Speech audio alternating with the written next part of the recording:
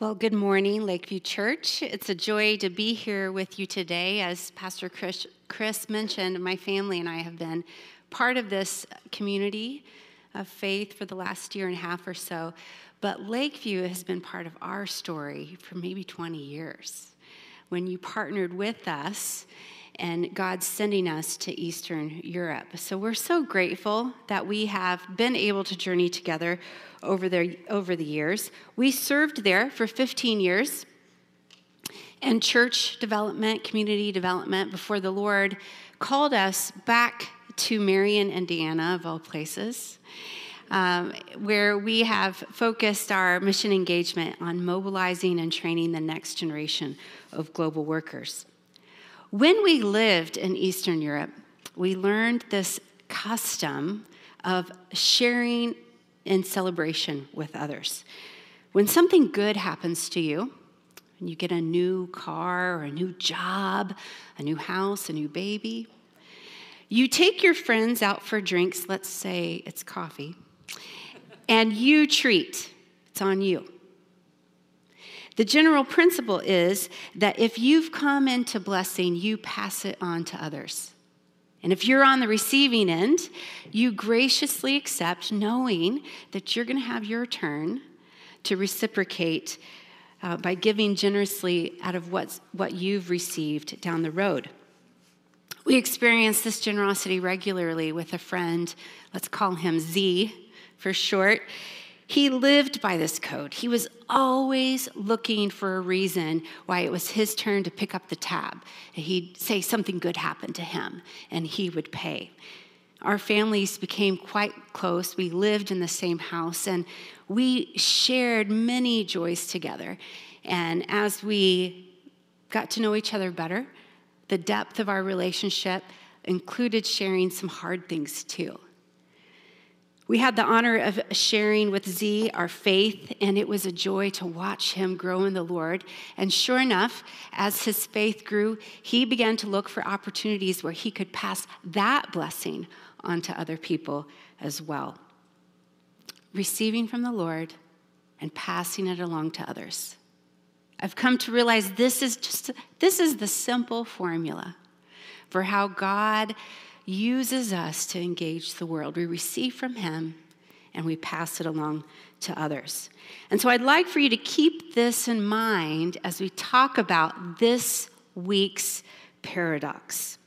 In the passage that Elaine read for us, 2 Corinthians chapter 1, verses 3 through 11, Paul writes the church about two seemingly opposite things: suffering and comfort. How do suffering and hardship go with comfort and joy?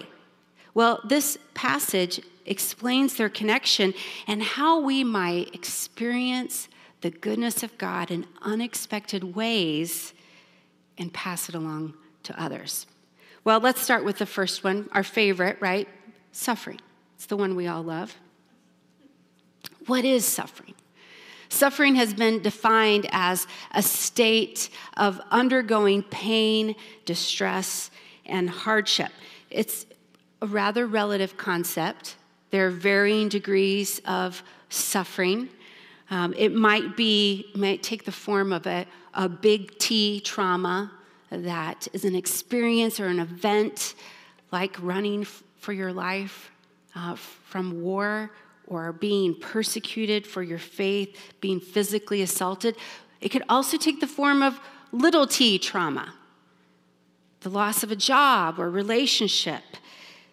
And experts say that compounded little t traumas can be just as emotionally wounding, damaging as a big T trauma. So there's no need for us to compare and minimize or figure out, well, do I really know anything about suffering? It's all valid, and this passage, you can be sure, can apply to you. So let me ask you, how do you feel about suffering as a general rule? Love it? Yeah, not real crazy about it? I mean, how many of us really enjoy suffering? Not many. And let's face it, most of us tend to even avoid the slightest inconvenience, let alone sign up for suffering. Not many of us are going to hang out at the BMV for fun, right? Or wait in line at the post office. We don't even like that. But what does this passage tell us about how common suffering is in the Christian life? Let's read verses 5 through 9 again. For just as we share abundantly in the sufferings of Christ, so also our comfort abounds through Christ. If we are distressed, it is for your comfort and salvation.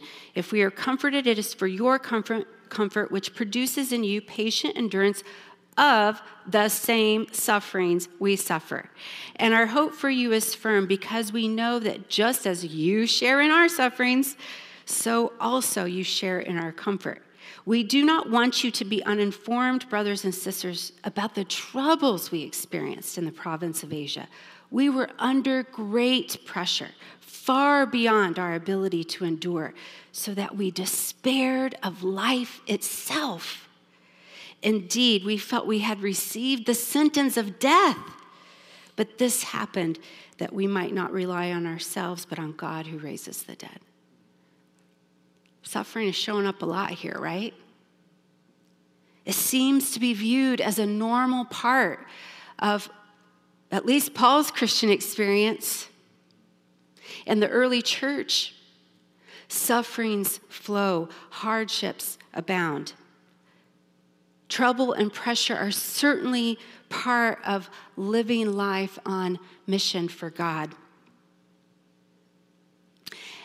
All the signs point to an increase in this, not a decrease.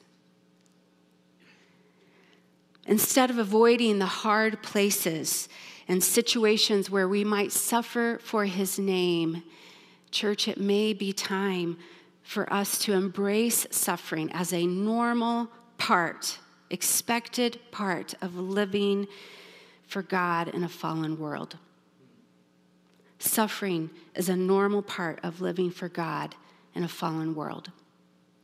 We live in a broken world, and we're in this space between the already and the not yet of the kingdom of God.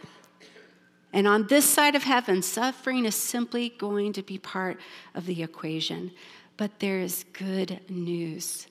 Christ is King, and God brings about his redemptive purposes through suffering.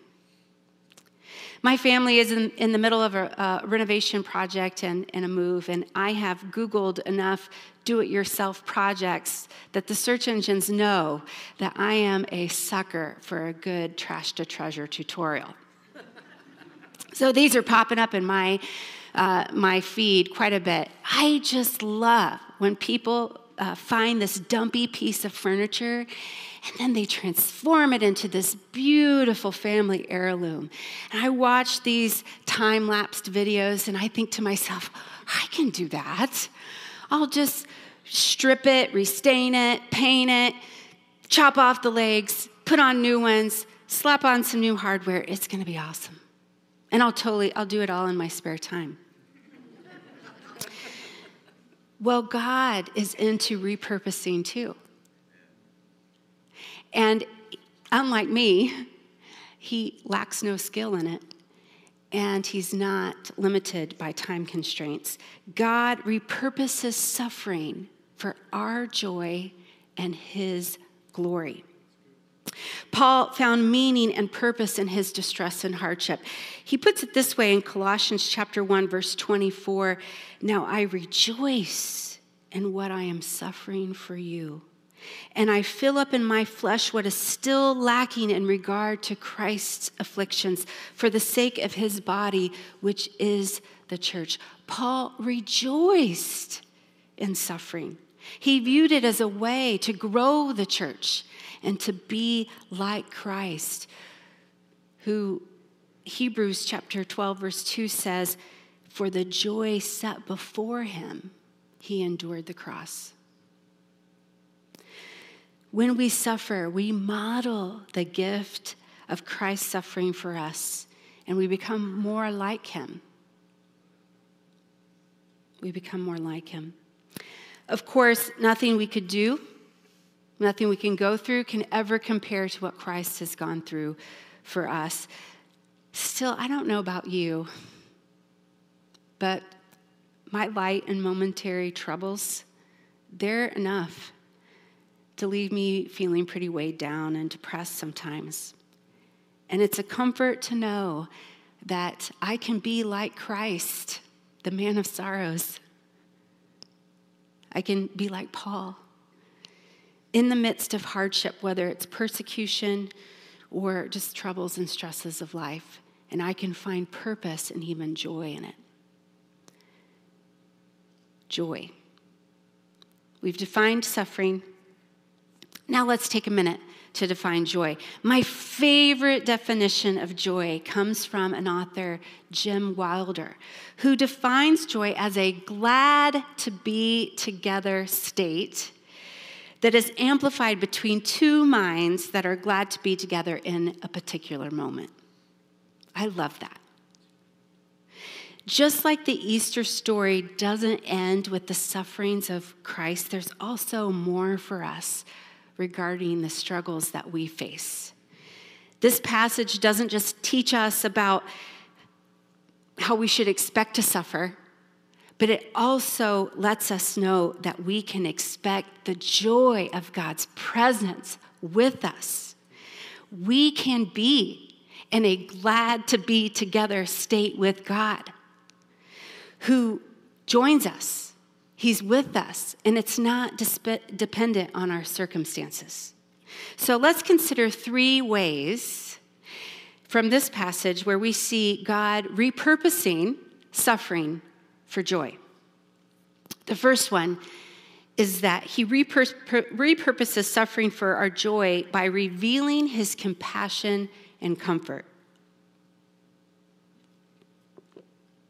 Listen to Paul's words again in verses 3-5.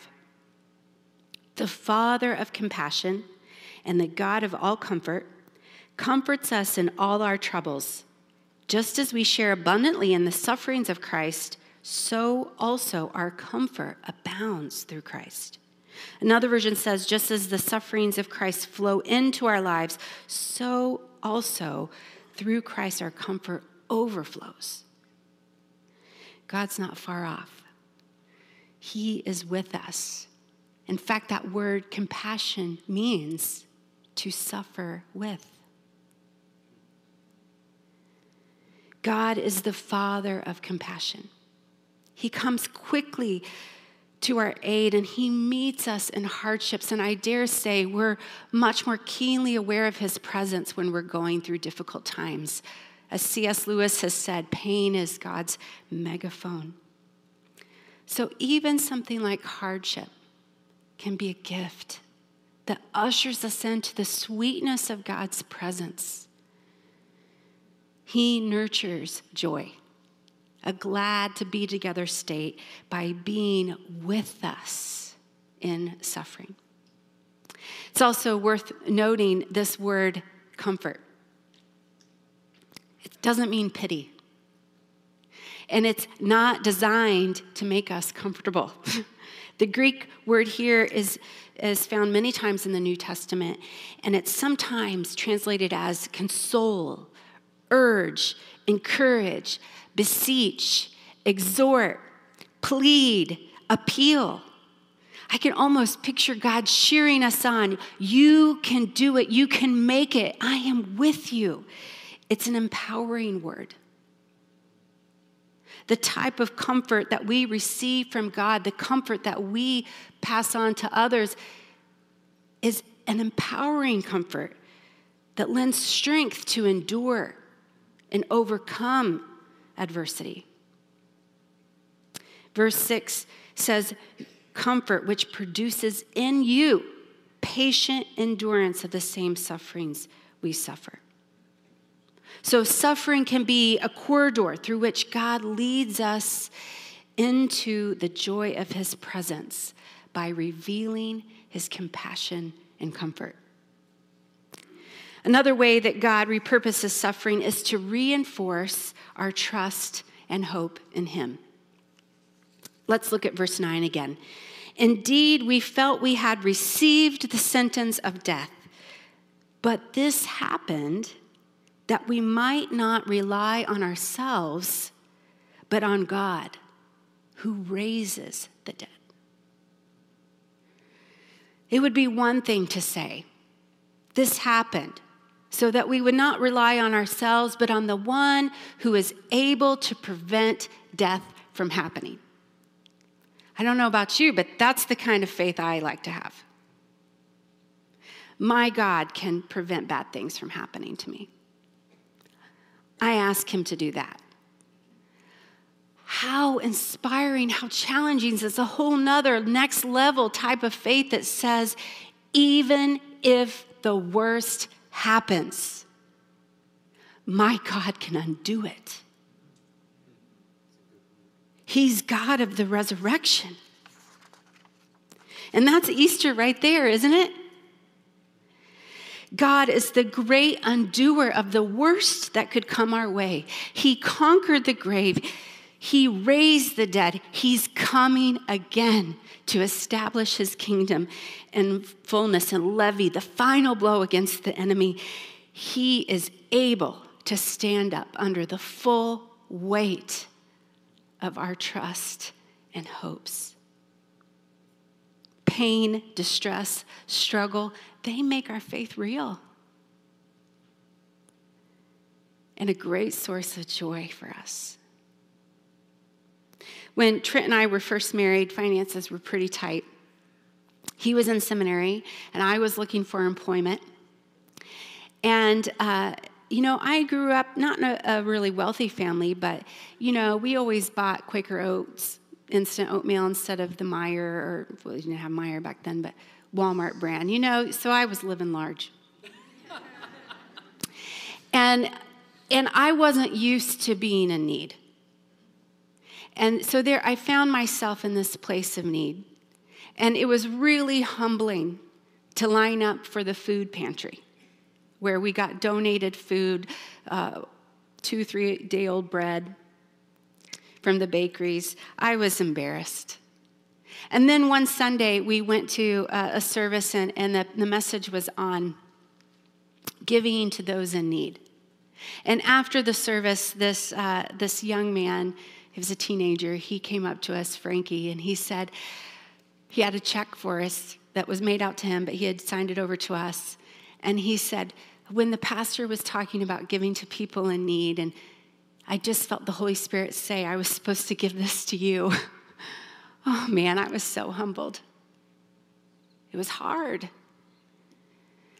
Then when we went to pay Trent's bill, the same day it was due, last day, we paid as much as we could. He wasn't going to be able to take any classes until it was paid.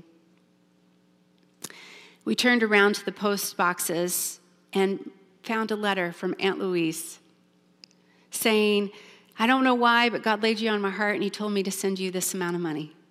And it was just a couple of dollars over what we owed for his bill.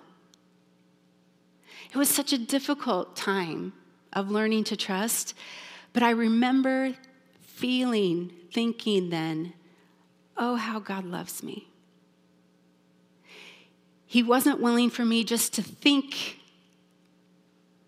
I trusted him. He wanted me to know what it felt like to rely on him by going through some hardship. Finally, God repurposes suffering to refine our witness to the world. Look at verse 6 again. If we are distressed, it's for your comfort and salvation. If we are comforted, it's for your comfort, which produces in you patient endurance of the same sufferings we suffer, which would be the comfort and salvation of others, right? You see this loop. What if what you've been through or what you're going through now is for someone else's benefit? For someone else's salvation? or to encourage someone else to keep going so that others can be comforted and saved through them. Remember the Eastern European custom of sharing your blessings? Whatever we've received from God is meant to be passed on to others. We are conduits or conductors of Christ's comfort, which is his resurrection power at work in our lives. As a college student, I was diagnosed with an illness that brought with it increased cancer risks. And I was really troubled by this. It seemed like it was the kind of thing that might prevent me from serving the Lord overseas as I felt called. And during that time, God miraculously healed me. So it was totally a case of reinforcing my trust and hope in him. But then a few years into our ministry in Eastern Europe, it came back. It came back. And I was really struggling again with fear and anger. Now, my friend E, Z's wife, she knew I had been through that before, and she had a friend that she really wanted me to encourage. She was reaching out to. So I met with her, and I shared my story, but I decided I'd just be really honest and share how I was struggling. It was taking faith to trust God could do it again. And I felt kind of sheepish about that. You know, missionaries are supposed to always have it together and have all the right answers, right? But I shared vulnerably about how I was struggling with doubt, how God was meeting me, what I was hearing from him and his word, and how I was choosing to trust him. Sometime later, when Z and E got the news that he had cancer, she was obviously, as a wife, walking through a very difficult situation. And she reminded me of the time I let her see me struggle to trust God. And she said that she learned how to trust God with difficult things by watching me surrender my fears to God.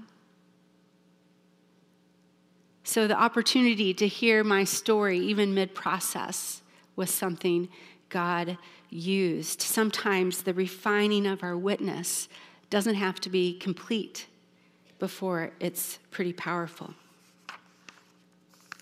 Do we have any electricians in the room? Oh, good. One. Okay. Well, a couple. Well, I was going to make stuff up, but you guys can, set me straight later. I'm no electrician, but my friends, Google and Wikipedia, they've taught me a few things and helped me to understand some of the characteristics of conductors versus insulators. So conductors, things like silver, copper, gold, they don't hold on to a free electron that comes into them. They release it and pass it on. They receive it and release it.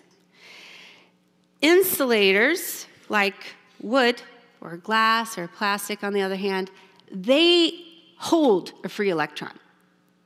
This is why, you want to be grounded. You don't grab a metal broom, you grab a wood broom. If, I don't know. I'm getting out of my territory here. Now, there's a need for a complete circuit for electrons to pass into and out of for electric power to flow. Are you tracking with me? First, there has to be a connection to a power source, right? But if power only flows in and has no place to go, it's called a short circuit. The power stops and the lights fade. God has created us to be lights in a dark world. And our ability to engage in mission starts with us being connected to the power source so that we're receiving his comfort, his encouragement, his resurrection power but it has to pass through us. It's not something we can hold on to. If the power is only coming in and doesn't go out to spread light to the darkest places, there's a short circuit. The power stops, the lights dim. The most conductive metal is silver, even when it's tarnished and not polished. Silver also happens to be the most thermally conductive and light-reflecting metal. It shines. It conducts energy, even if it's not shiny. What can make it less conductive is the presence of impurities, which can't be polished out. They can only be removed by being put through fire, melted down where the dross can be removed. Now, I don't know what you're thinking, but I both love and hate this analogy. Malachi chapter 3, verse 3 refers to God as a refiner of silver who purifies his people so they can serve him better and offer a better sacrifice. Folks, we don't have to be polished and shiny for God to use us. But if there is sin in our lives, he may repurpose suffering to refine our witness to the world. God brings joy in hardship by repurposing suffering to reveal his compassion and comfort, to reinforce our hope and trust in him, and to refine our witness in the world. In a couple of weeks, we're going to celebrate the death and resurrection of Christ. Although as modern-day Christians, we tend to avoid suffering, it is core to our story. It's part of our DNA. God can use suffering to lead us into his presence, to deepen our reliance on him. It's the spiritual equivalent of having the dross removed so that Christ's comfort, joy, and power flow in us and through us to others until the lights come on and shine brightly all over the world. What do we do with this? We're going to spend a little time praying. You know, Paul, at the end of this passage, he told the Corinthians that they had helped God deliver them through their prayers. This isn't something we do all by ourselves. God is with us and we're with each other. So we want to take some time to pray for each other and pray for God to deliver those who are suffering in the world. And as we do this, the altar is going to be open. If you want extra prayer, you can come. You can stand where you are. Just raise your hand if you need people to come around you. But I have a few questions for reflection. How are you connecting with God to receive his comfort and compassion? Not his pity, but his encouragement, his urging, his power to endure. You can trust in the one who's not only able to keep what you fear from happening, he's able to undo the worst with his resurrection power. And then how are you learning to trust and hope in the Lord?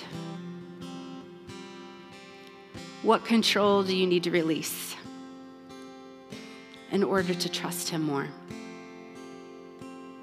And then finally, who might God want to bless through your witness?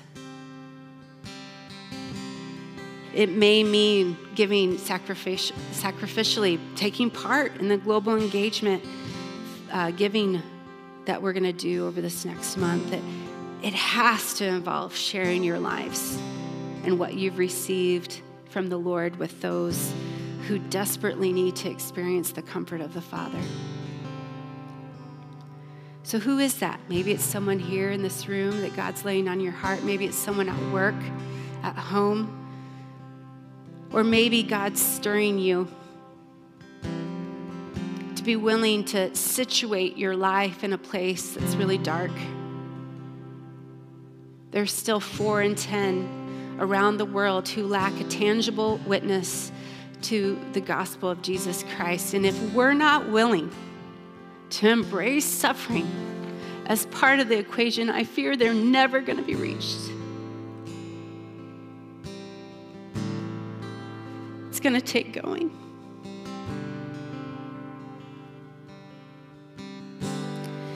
So let me pray for us, and just stand where you are. If you need prayer, raise a hand or come forward.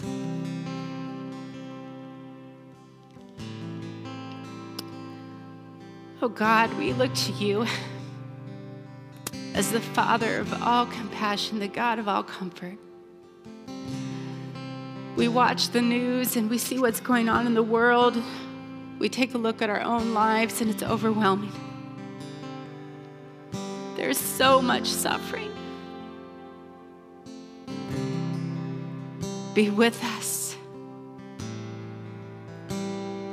We need your compassion. We need your comfort. We take joy in your presence. Lord, I pray for those who are just going through it right now. Would you just give them a special reminder of your presence with them, that you're so near. And Lord, I pray for those that you want us to witness to. Lord, even now, just put on our hearts and minds the names of people and people groups and places that you're hurting with and you want us to share your comfort with. And Lord, we do pray for the situation in Ukraine and Russia. There's so much suffering there. We're hearing and seeing images every day. Would you intervene in that situation, oh God of compassion and comfort? Would you draw people to you and deepen, reinforce trust and hope in you, and bring your kingdom purposes? And for all these things, Lord, we will give you the praise and the glory because you are so deserving of it. In Jesus' name I pray.